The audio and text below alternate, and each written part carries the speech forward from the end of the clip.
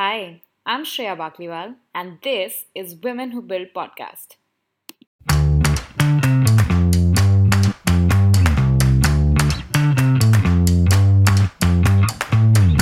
Hi, Abhilasha. I'm so happy that we are finally doing this. When I first saw your profile, I thought that there will be so many learnings from your journey since you've pursued different types of roles in different industries. And I actually resonate a lot with your journey because I've gone through a similar one of working across sectors. So, thank you so much for doing this with me. Thanks for having me, Shreya. This is a big fan of what you're doing and excited to be a part of it today. Thank you. Abhilasha, I would love for you to walk us through your journey from Avanti to now at Open Secret. Sure, absolutely. So I think I was very fortunate that I got into HPS 2 plus 2, which is the early admit program, in my final year of college. And this was when I was in my fourth year at IIT Delhi. And the reason I call myself lucky is because I was quite a risk averse person. And without that safety blanket of an early admit, I wouldn't have made many decisions which made my life significantly better and have brought me where I am today. So after getting the admit, I stepped out away from the more traditional consulting job I had post IIT and instead joined this social enterprise called Avanti Learning Centers, which was, and I spent 3 great years there where we were really working on hybrid educational models where you use the best of tech and peer-to-peer learning to make science and math education accessible in very diverse parts of the country and also to a wider socioeconomic range. And I honestly, anybody who knew me in college would never have guessed that I would have made such a decision because, like I mentioned earlier, I was pretty risk averse. Yeah. But it was like very transformational for me those 3 years because it really gave me the opportunity to be step out of my comfort zone. I was, managing like a 10, 20 member team when I was just 24, 25. I had done everything from, curriculum to product to direct teaching to running, partnerships with governments as well as, different sort of public sector undertaking organizations in remote parts of the country. It also helped me personally break out of my bubble of somebody who had grown up mostly in Delhi. So, really opened me up to a world beyond a relatively sheltered existence that I'd had. So, which part of So, India were you in? Were you working out of Delhi or where was your work centered mostly at Avanti? so I was based out of Delhi, Okay. but and we ran a bunch of centers in Delhi. But so in Delhi, my work was in places like Shahadra, Seelampur, Subhash Nagar. This is both East and West Delhi, and then I did a bunch of work across different parts of the country like Kanpur. Did a bunch of some work in Madhya Pradesh in a small town called Raghugar, had helped set up things that we were doing in Bihar close to Patna, and had also helped the team set up our first program in Jammu and Kashmir in Kupwara, which is closer to the border. And all of these were very even the experiences in Delhi was very different from my sort of experience of Delhi where I had grown up. Yeah. I grew up in South Delhi. Delhi for me ended at CP. And the joke was that our work began beyond CP. Yeah. So it was, I rediscovered my city in a very different light. And of course, did a ton of work in other parts of the country, including also, had done a bunch of work in Mumbai as well. So saw the city, so saw my own city with different light, and of course got to see a large parts of the rest of the country as well. What did you do after Avanti? So I was, like I mentioned, I had the 2 plus 2 admit. I'd actually deferred by my MBA by a year. So I then went to business school and I had a few sort of, I'd actually seen how hard it is to build a, high impact and extremely high viability business because you're Right. trying to satisfy more than one sort of objective. You're not just trying to make money in a profitable manner, but you're also trying to make, first and foremost, make sure that you are impacting a sort of the demographic you work with. And in this case, it was based on learning outcomes. We were very committed to making this affordable and also guaranteeing learning outcomes. And that was actually, it's a very, very tough problem. And I think very few organizations in the world are truly able to impact it. Um, so I think I came into business school with a couple of different hypotheses. Unlike a lot of the sane advice you get, I didn't have a very clear game plan of what I wanted to do after. I knew I wanted to do one stint at a large company. I wanted to find businesses where impact and revenue slash profitability were more synergistic and hence easier to do. I think eventually also just look at how do you sort of innovate or disrupt in completely new ways. Right. Because one of my takeaways from Avanti had been that whenever you're trying to do something new, we were trying to take a completely different pedagogical approach. It's an uphill battle. And so you have to sort of, I wanted some space to step back and think about these things. I was also sort of a non-conventional candidate at HBS, given my experience had been very much hands-on, very operation-focused. Yeah. Whereas a lot of my peers came from more consulting and finance backgrounds. So while they were very keen to pick up stuff, like, for example, most of my sort of class had rarely managed a team. I had managed a 15, 20 member team by that time. Right. But on the other hand, I couldn't make a PowerPoint to save my life. Right. Or, had never actually theoretically seen too many concepts because I was always drinking from the fire hose, learning by doing. So business school was also a very good way for me to step back and process a lot of things and have some distance and learn and see how you can continue innovating and creating impact in a sort of very viable business-led approach. Right. So that was those. I had more hypotheses coming in versus a clear sort of outcome. And I ended up spending the summer at Amazon, as large as it can possibly get. And it was an amazing learning experience, but also that also a validation that I actually enjoyed smaller setups, which provide you a wider scope of sort of responsibilities / problem statements, more interesting. So, it actually made me want to go back to slightly, actually not even slightly, significantly smaller entrepreneurial setups. But at the same time, just had a very tremendous experience at Amazon, learned a lot of principles of, the writing approach of writing 6 pages, very much pressure testing your, not drinking your own Kool-Aid and being very number driven, both in your hypotheses as well as in seeing if something's working or not. So great takeaways, but also personally realized that I wanted to be in smaller, more entrepreneurial setups.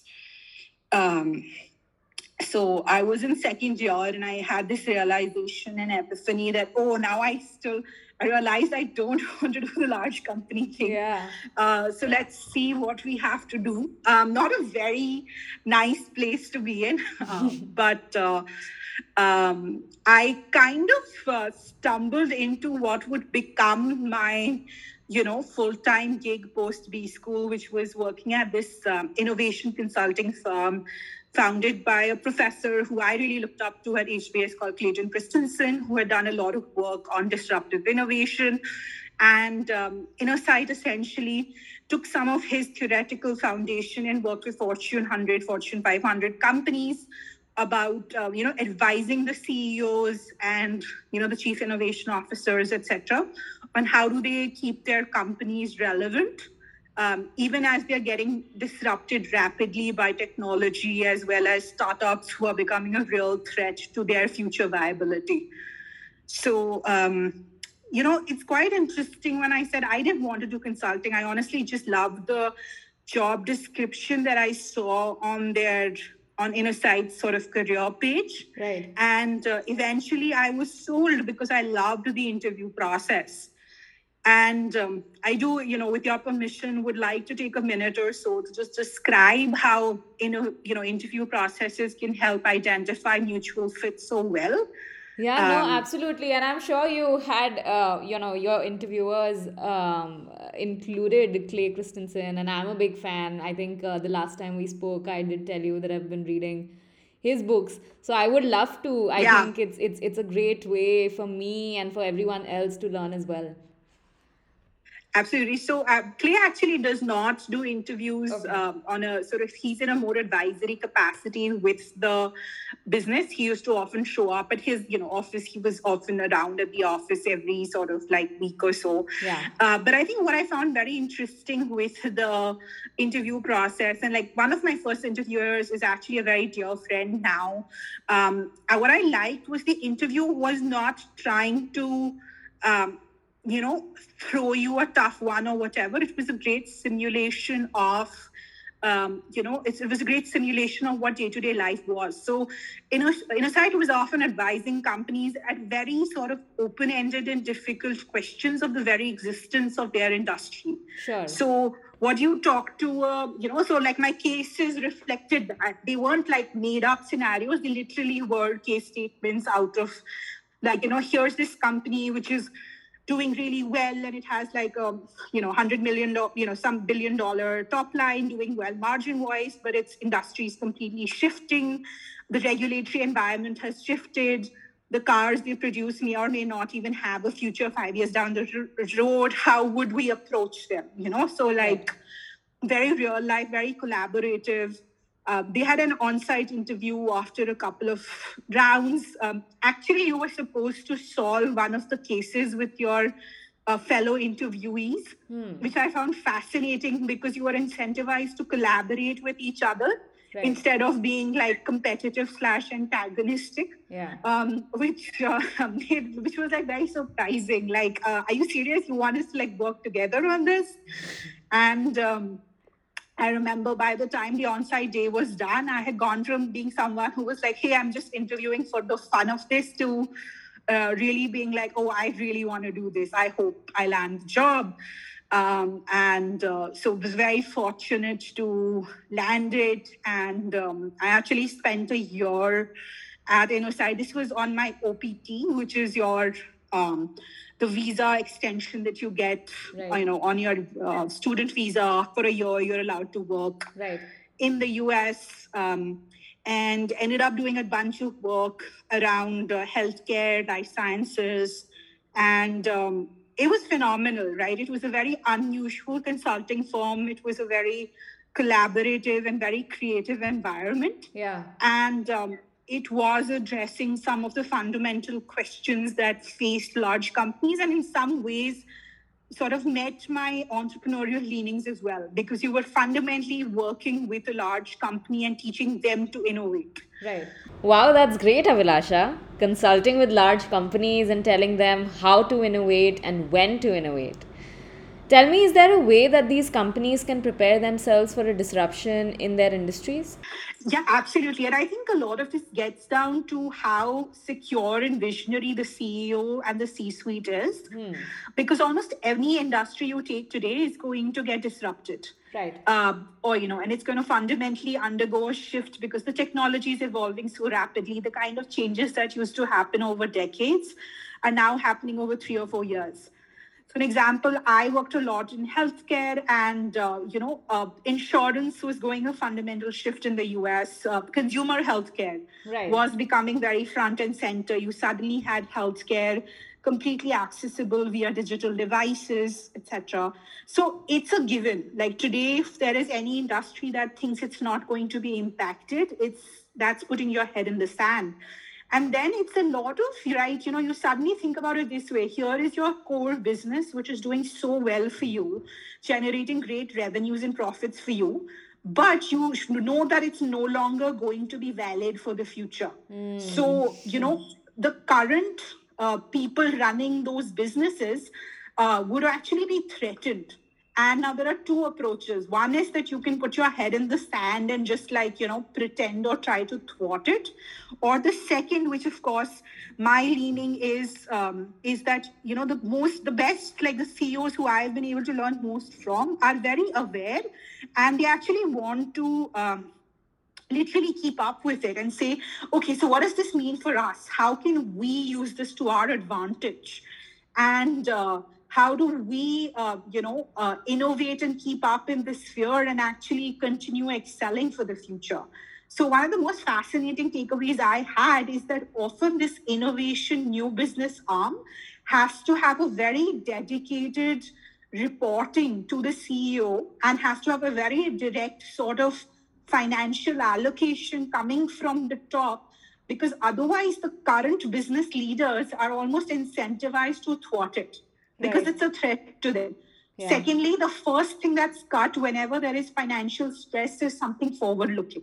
And it's very tempting to say, oh, let's just slash this forward looking project, which is great in the short term. It's great for your quarterly earnings or like your 6 month roadmap, but it's going to probably kill you 5 to 10 years down the line. So it takes leaders who are very comfortable with accepting evolution and embracing it and having a growth mindset versus people who live in denial for it. And then, of course, it takes a lot of corporate governance to make sure that this is, people are incentivized to innovate for the future. It takes a lot of, realizing what are the strengths your company can continue playing on. So a hospital is not going to win by competing with Apple on Apple stuff, but right. it can win by sort of leveraging what it has. Like, for example, only a hospital can offer you doctors who can make sense of probably your consumer health data. They probably aren't going to win if they try and, compete to create an Apple Watch or a Fitbit or whatever. So, if just to summarize, it's like, do you have leaders who have a growth mindset and feel inspired by the future trends, or they feel threatened by it? Second is, can you have the corporate governance to protect this innovation work? And third is, can you really play to your strengths and combine that with future trends? Because if you try and copy, it's very unlikely you'll succeed. So, do these companies have an innovation arm or a special projects arm? I ask this because CEOs are so absorbed in their own work. I'm wondering if they even have the time to do all this. Absolutely. I think most places have an innovation arm these days, but I think it depends on, is this a placeholder? Is this something that you're doing just to, Prove a point. for the appearances? Or do you really have a budget allocated for it? Does it truly have a leader who has the independence and the responsibilities to try new things? Do you have metrics which measure it appropriately? For example, you can never measure your new innovations purely just by revenue potential, because in the beginning, they are going to have, in the first year, they are not going to give you the revenue that your core business does.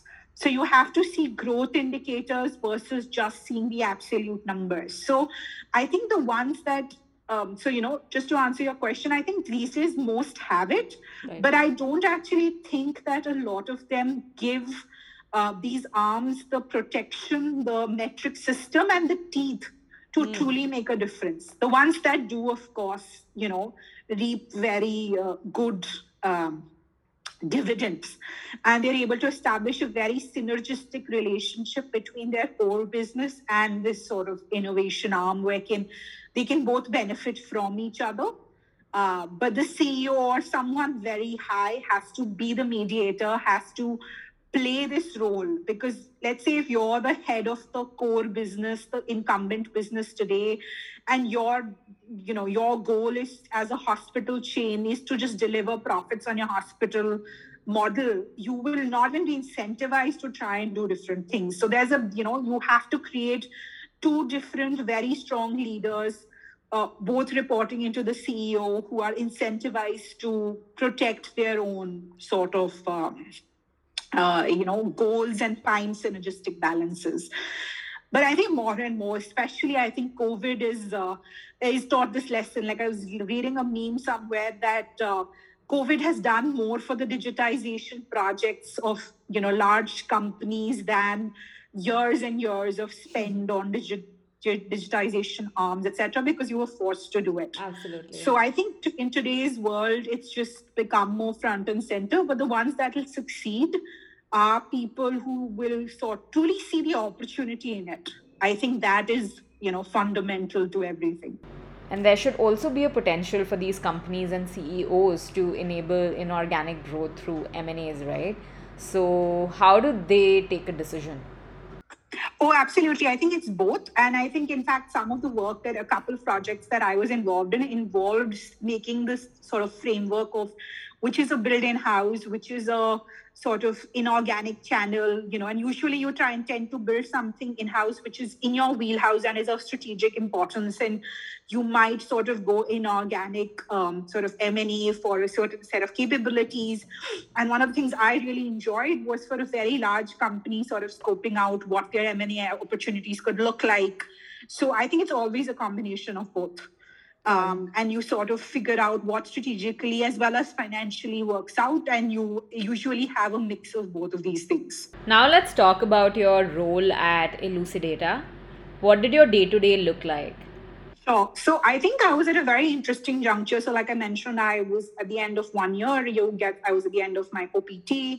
I did not get my H1B lottery, and honestly, that was not a disappointment for me because I had intended to always move back to India. So, but I think the one threshold I was there at is I'd gotten super excited about some of the healthcare innovation related work that I was doing. And at that time, I had actually also got started. Elucidata had been co-founded by a friend of mine from IIT Delhi, as well as his co-founder who was based in Boston, which is where I lived. So in summary, Elucidata was using a data platform, a data-driven approach to enhance the entire drug development process for cures to different diseases. Typically to deliver a new drug to the market, it takes pharma and biotech companies 10 to 15 years and $2 to $3 billion of spend in research. And in the last couple of decades, just the data generation, the different types of experimental data, as well as molecular data that had become available was huge, like terabytes of data being generated by experimentation every day. But the tools as well as the know-how to actually keep up with that data was lagging behind. And Elucidata began as actually a computational biology consulting firm where there was an in-house team of data sort of engineers, data scientists, as well as more biology background people, and they were working directly with pharma and biotech companies like Pfizer to sort of help make the process and the insight generation that these companies needed from data. In the process, the company had built an in-house tool called Poly, where software could replace or make the lives of the end users more effective. And at the time that I was coming to the end of my time at Innersight, the company had raised a seed round to go from being sort of a consulting bootstrapped company to also taking this data platform, Poly, to the market independently. To just go from being purely consulting and project based to also having this software solution offering as well. And I think so. I joined as the VP of Strategy and Operations, and it was a fascinating time because this was a company which had been bootstrapped and doing very well as a project-based consulting, high deep tech consulting organization, and now they wanted to take a software to market.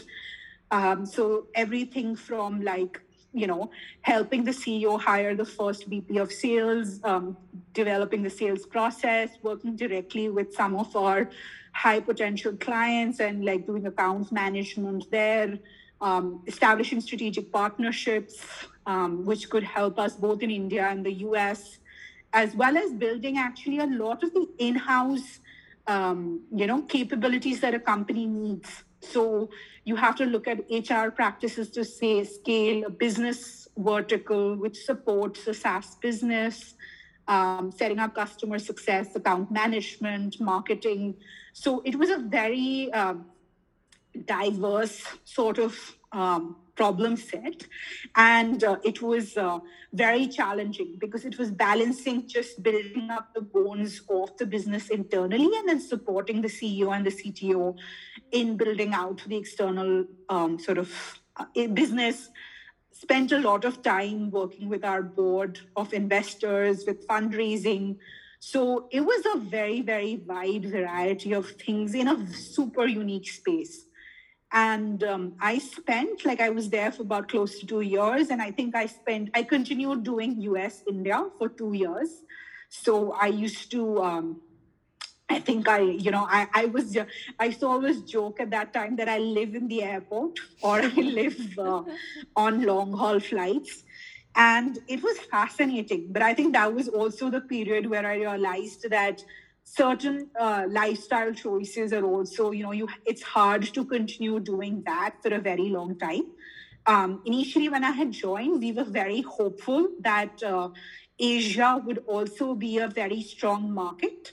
But honestly, one of the takeaways that we had at the end of 2 years is that North America, or in fact, Boston will continue to be the hub of most of pharma and biotech just by sheer scale for the next at least decade or so.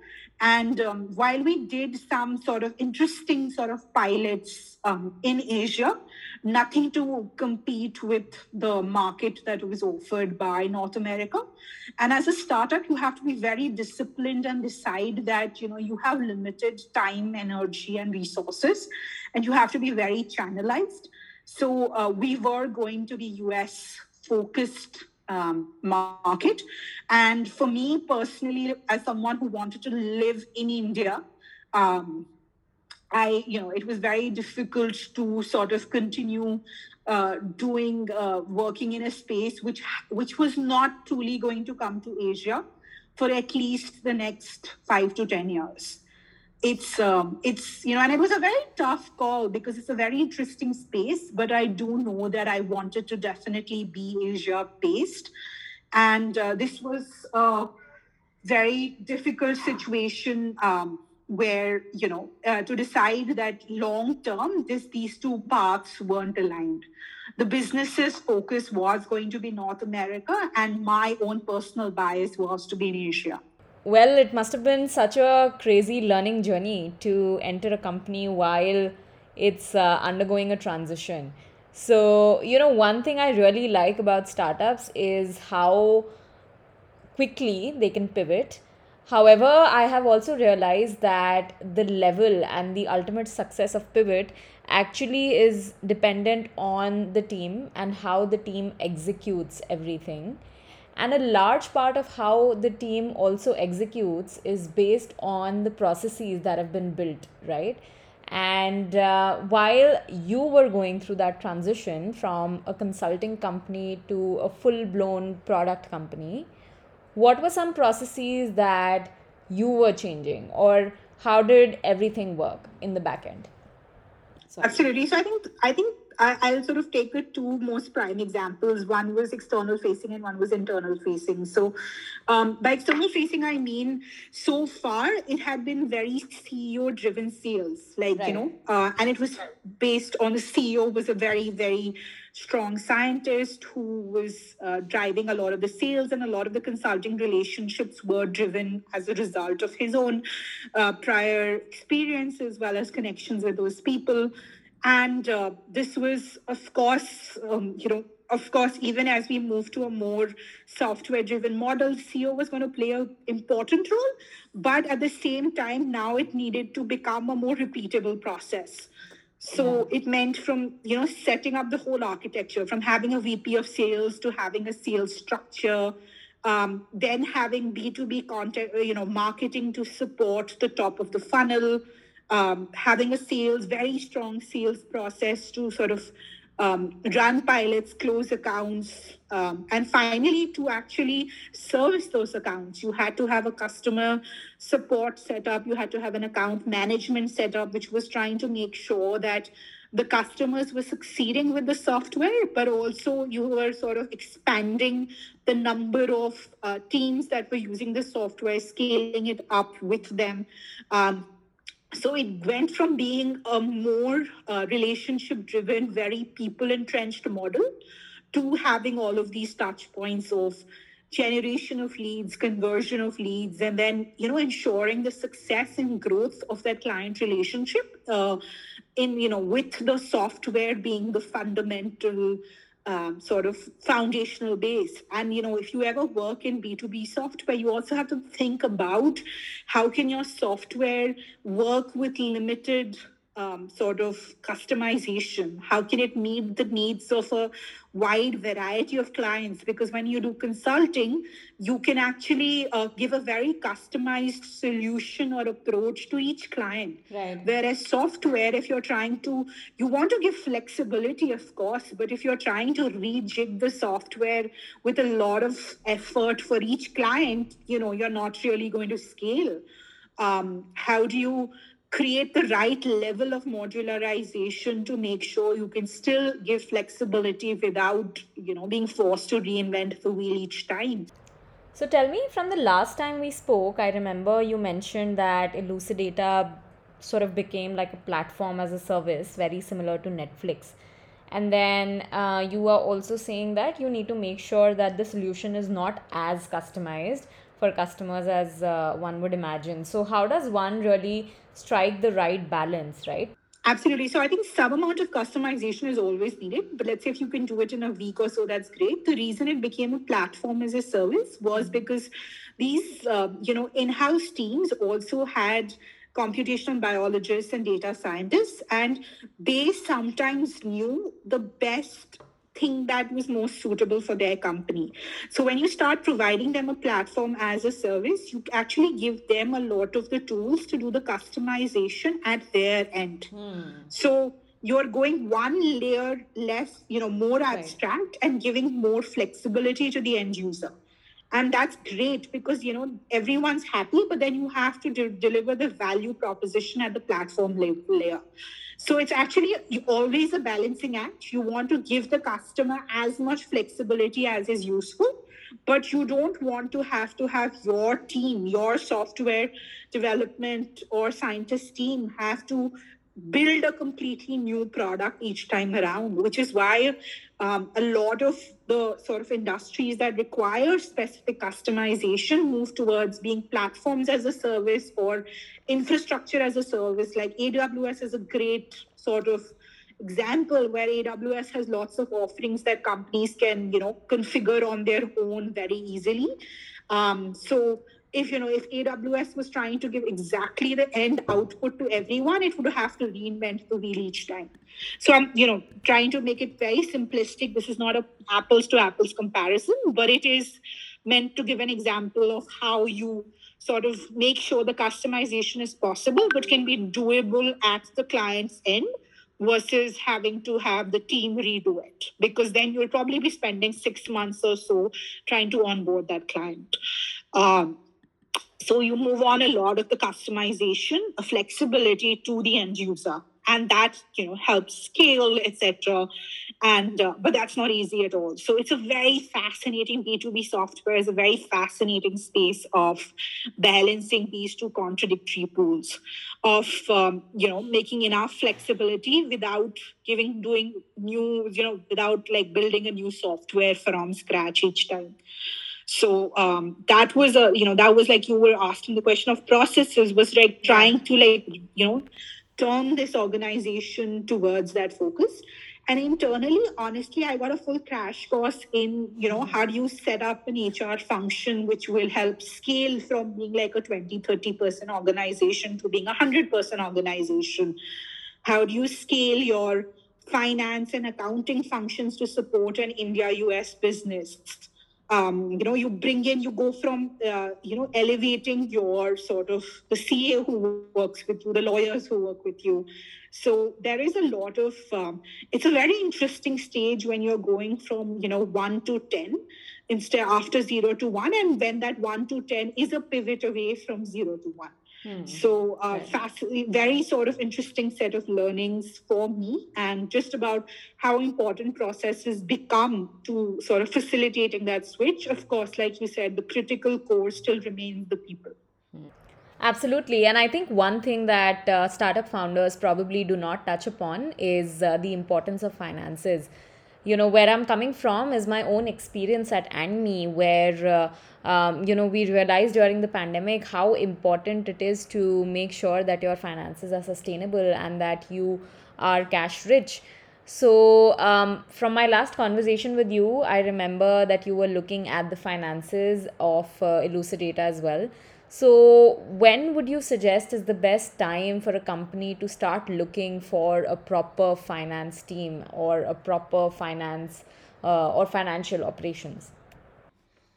I think what matters a lot, and I think, for example, is like you often don't bring the team in house. You often work with very good agencies. And you have like, CA firms, you have sort of, you have legal firms, and we had to do a lot of legal work because contracts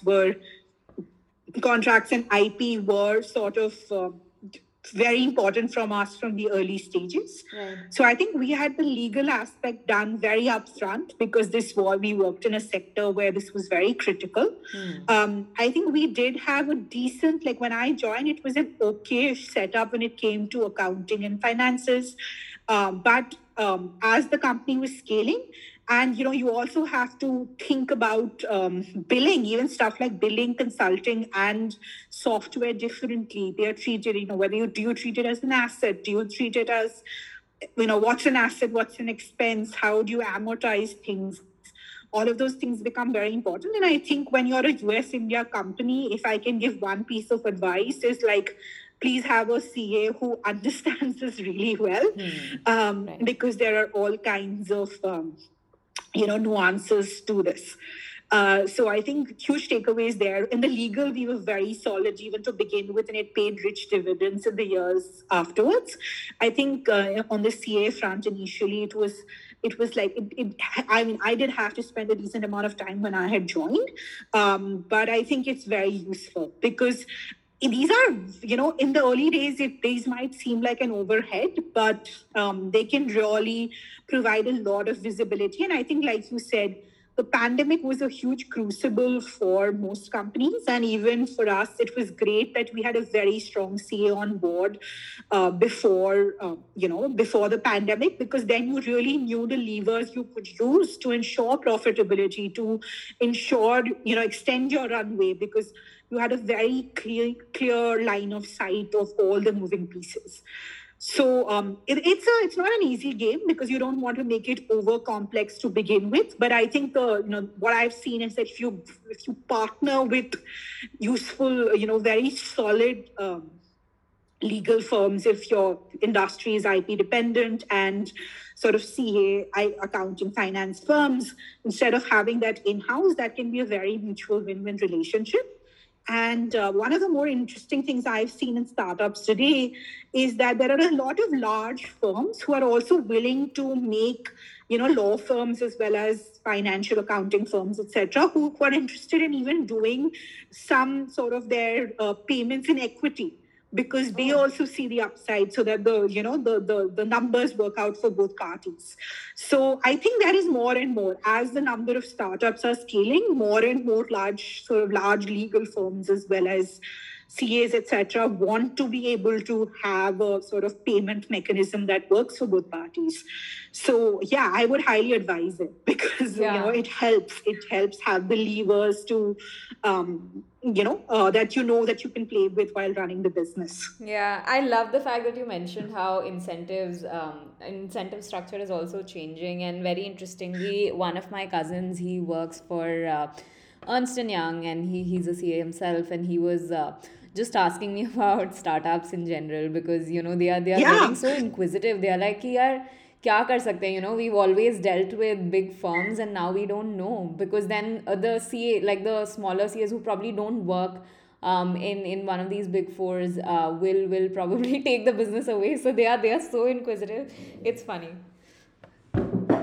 Yeah, it's a very positive shift that I've seen happen in the last 4 or 5 years. Like, I know a lot of very large, I have friends who work in very large law firms, and they're like, hey, can you help us with acquire startup space? And I'm like, dude, they can't pay, or, they won't be able to pay even a week's thing. And they're like, no, we'll do an equity deal or something. And I was like, it's a mutual win-win, right? That's because the ecosystem has reached a stage of maturity where partnerships can sort of protect both upside and downsides. Absolutely. So very interesting space these days. Yeah. And then I think, I'd love for you to talk more about your role at Hike. And I know you've sort of, I think, gained a lot of operational expertise. You had gained a lot of operational expertise as part of your time at Elucidata, Avanti, and InnoSight really gave you an idea on the corporate side. So and I think chief of staff is really like a mix of everything, right? So how did you, and I'm sure you made great relationships across all three companies that you worked at, but how did you sort of, first of all, what was your role like, and how did you manage your relationships with the different teams that you may have worked with within Hike, and also the founder, right? Because looks like chief of staff usually reports to the founder. But how did you manage that, and how did you drive all of them towards a common vision or outcome? There are many questions, but you can go one by one. Sure, yeah. I was just going to. So I think first, I want to also just begin by how I got to Hike. So I have been, in the US for 3 years, and then with Elucidate, I would call myself more in the US than in India. Yeah. So effectively, between 2015 to 2020, I had by and large been in the US. And as someone who was so fascinated with disruption, I think I had missed the biggest disruption of them all, which was in India, which was the coming of Reliance and the coming of data, high-speed data becoming so cheap in this country. Right. So before I went to the US, when I worked at Avanti, I knew of a time where 2G and LTE were issues, where the moment you stepped out of Delhi, you weren't getting internet, and it was very expensive, and smartphones were very expensive. And suddenly, by the time I had moved back, everything had changed. We were, data was far cheaper and far better than the data I had in Boston. It was, phones had become, you had all of these Xiaomi, you had a lot of these sort of phones, which meant a wide sort of prevalence of phones. And that's when I'd been reading about Hike, about how they'd been building a super app, and a lot of the super app's thesis, which is providing you a lot of, all your services on one app, because your phone just doesn't have the memory for more apps. Just a lot of its growth had been driven by talk time rewards, which no longer was as relevant post coming of Jio. So it was very fascinating. It was a very great example of how quickly evolutions can happen, and also how companies have to evolve So Hike had to go from building a super app towards, eventually now the fake focus is much more on. There were 5 or 6 different bets, and the one that was actually eventually doing really well was Rush, which was in the gaming space, which is in the gaming space, and now the company's doing very interesting stuff around crypto-based gaming, play to earn, etc. So that's just the thesis of why I was very intrigued to do this, because I had missed the whole disruption in India. Right. Just because of my personal and professional choices. Chief of staff was a very interesting role, because it, in many ways, I think you summed it very well. Everything that I had done before that was like a preparation for it. So let me sort of tackle your questions one by one. I think your first relationship. So yes, in my case, I was the chief of staff to the CEO. So I think your first thing is that you have to really, your job is to help the CEO as well as the leadership team succeed.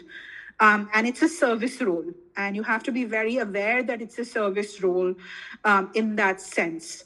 And I think one was that you have to know very well how the CEO operates and how you want, what is his vision in this case, his vision for the company.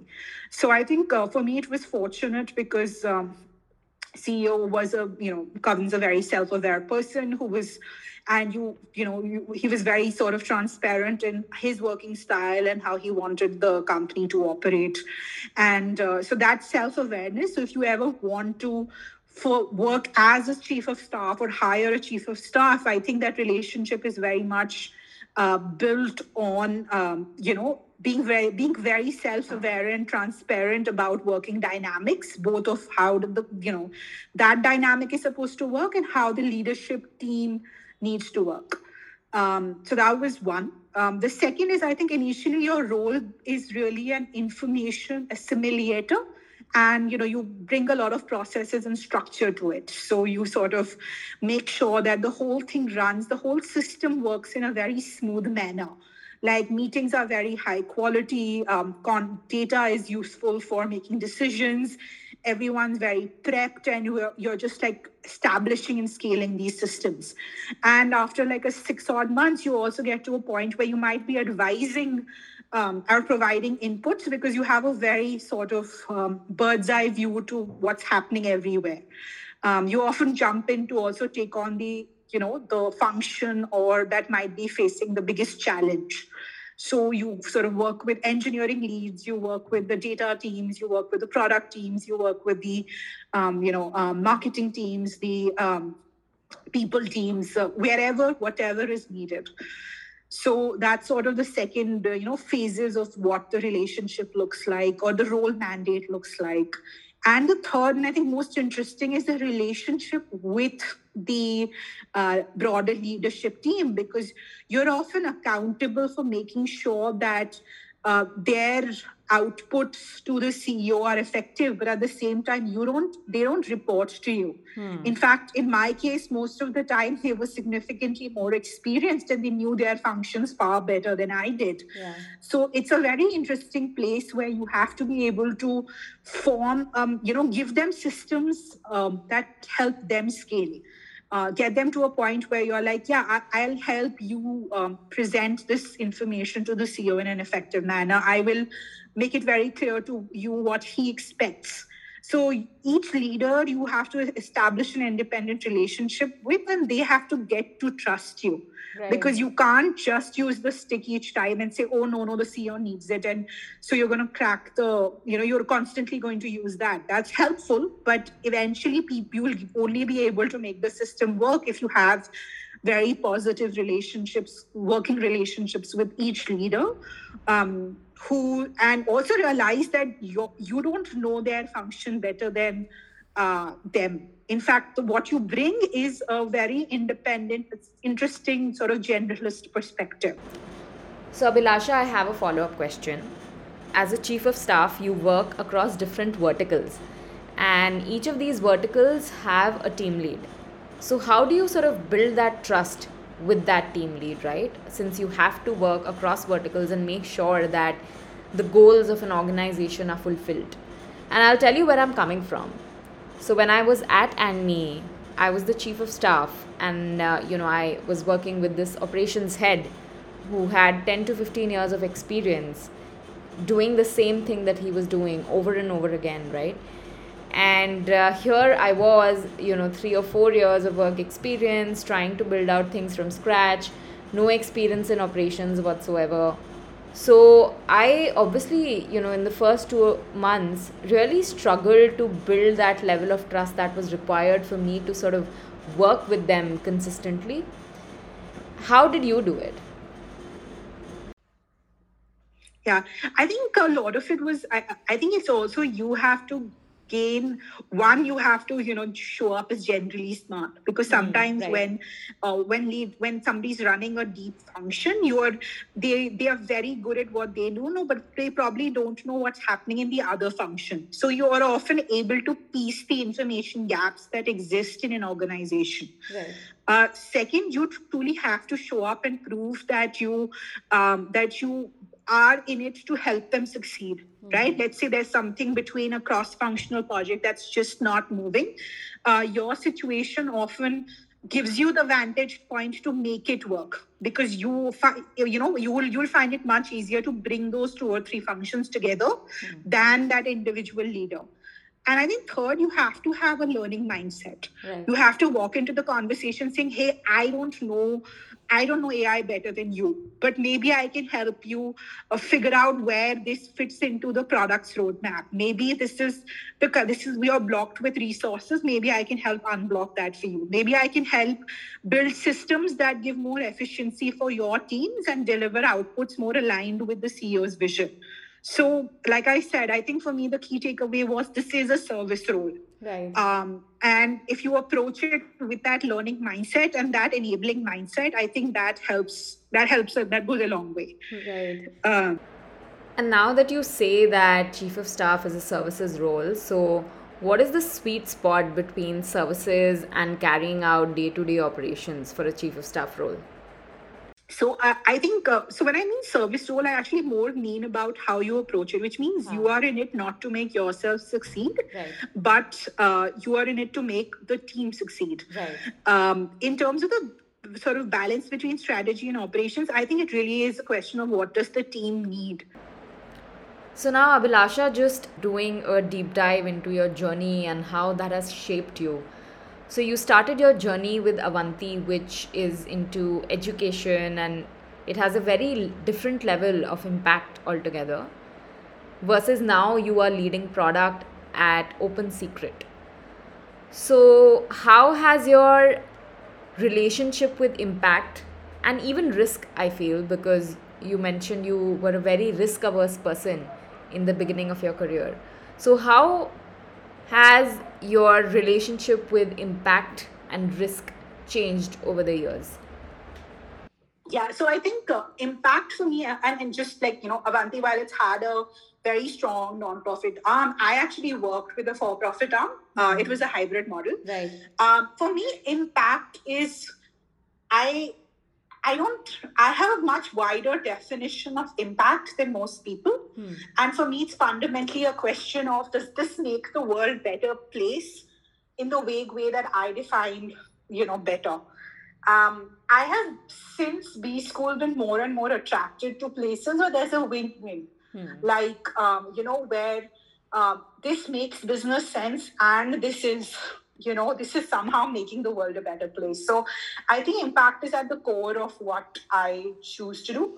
I'm also very mindful that my definition of impact is not the same as a very strict practitioner's definition of impact. And I know this is a very heated topic, so I don't even try and defend it, because it has to make sense to me.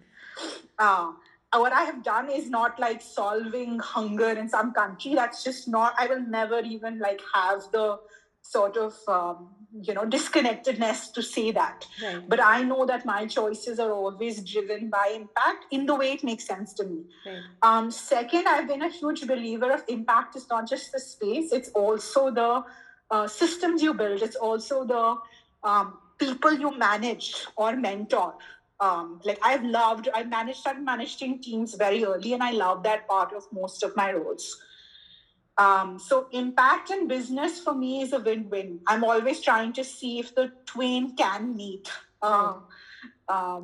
Yeah, and it may have meant that I have gone away from the traditional definition of impact, but I constantly seek it, and I try and channelize it in the way that makes sense for me. Now, Abhilasha, I have a question that you are the best positioned amongst all our Women Who Build guests to answer. You've worked across different sectors and different roles, but usually people say that, you should have a goal in mind and you should do anything and everything in your power to get to that goal. But I am a personal believer of following your curiosity.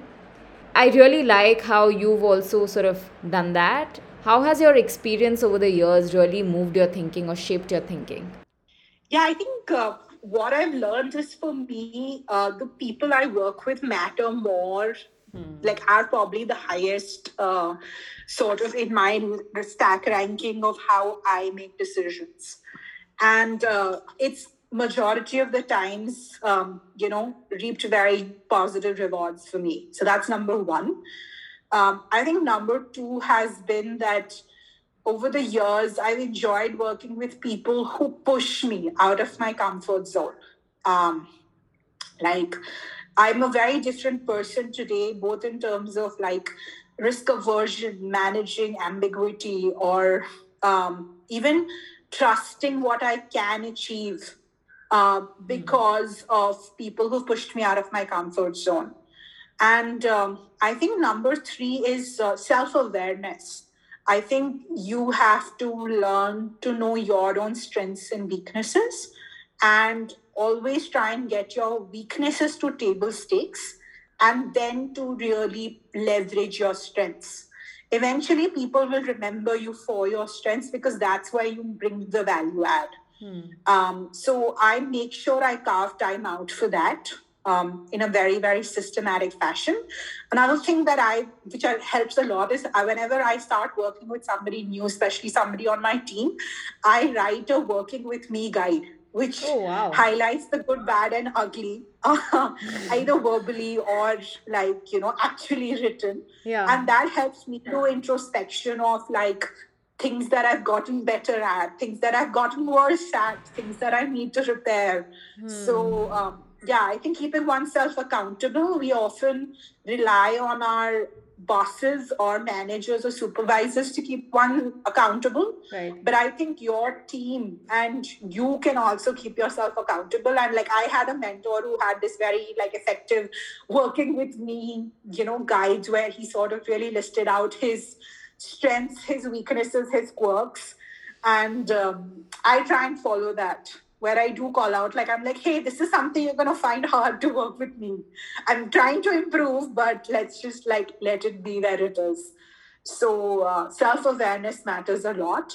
I think the biggest takeaway for me is I've always had the fortune and sometimes even challenge of working with people who push you out of your comfort zone.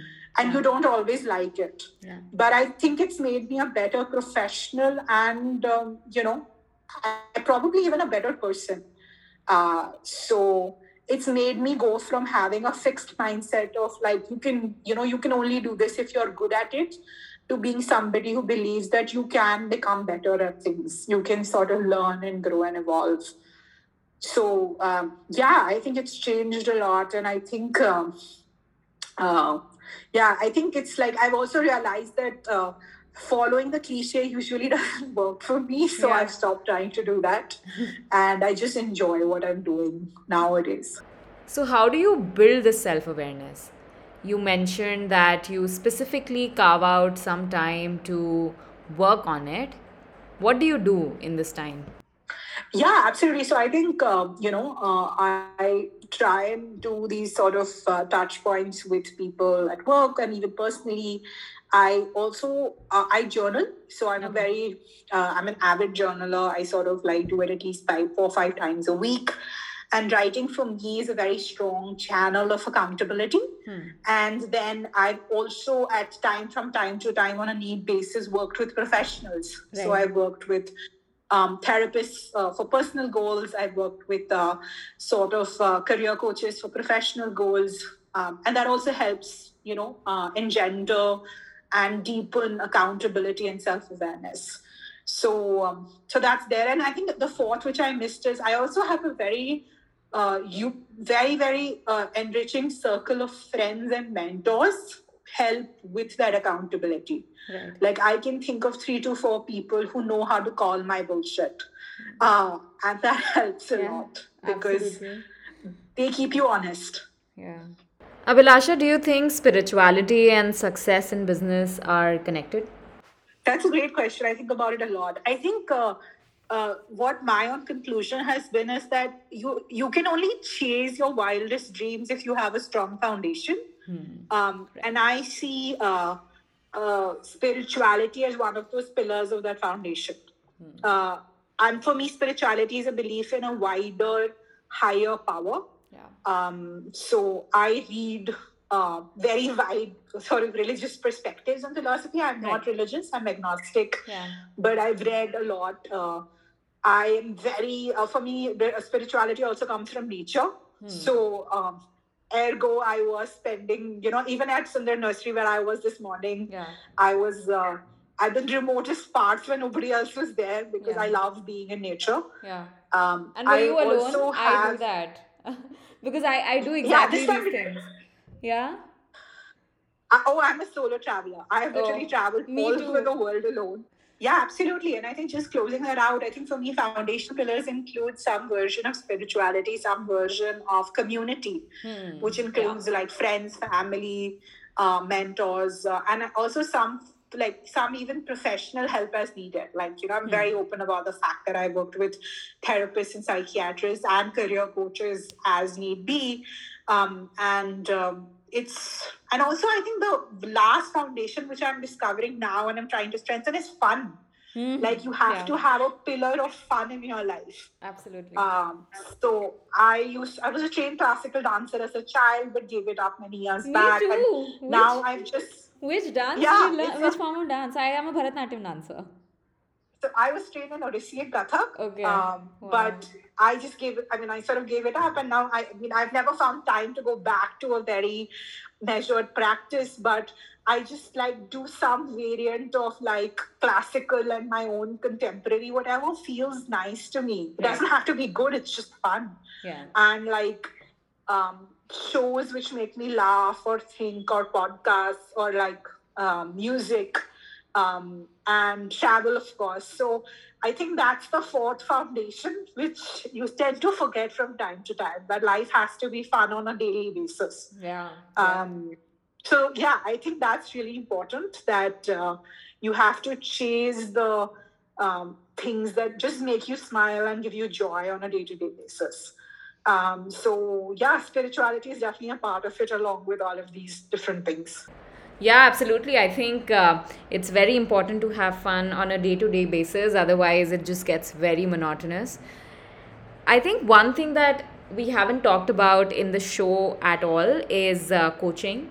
And I know you took coaching during your career moves and in general. So, how does one really think about coaching? I think whenever it feels instinctually right to you. Usually before a crisis helps. I know the first time I saw a therapist was at the depths of a crisis. Since then, I've learned my lesson and I try and avoid reaching a point of crisis before getting professional help. But yeah, I work with them in like sprints, if you will. Like I'd spend 6 months or so. I worked with a therapist for 3 or 4 years. But haven't, after a point we weaned off. But I literally was just making note. I was like, this is a project I might want to work with her again, because these are some questions I want to solve for myself. With a career coach, I worked for 6 odd months. I think most people, including me, usually go to a professional when they are at the depths of a crisis. But once you've seen the benefit of it, you should probably do it preemptively when you're not in a crisis. It helps. Like recently, I was just thinking about something. I was like, yeah, this might be a good time to sort of start doing a few sessions, even though I'm not in any crisis mode right now. Thank you, Abhilasha. It was great chatting with you and getting to know your journey. Thanks for taking the time. But this was an amazing conversation. I didn't even realize that we've been like chatting for over an hour, and like really very inspired by what you're doing with Women Who Build, and glad I could be a small part of it.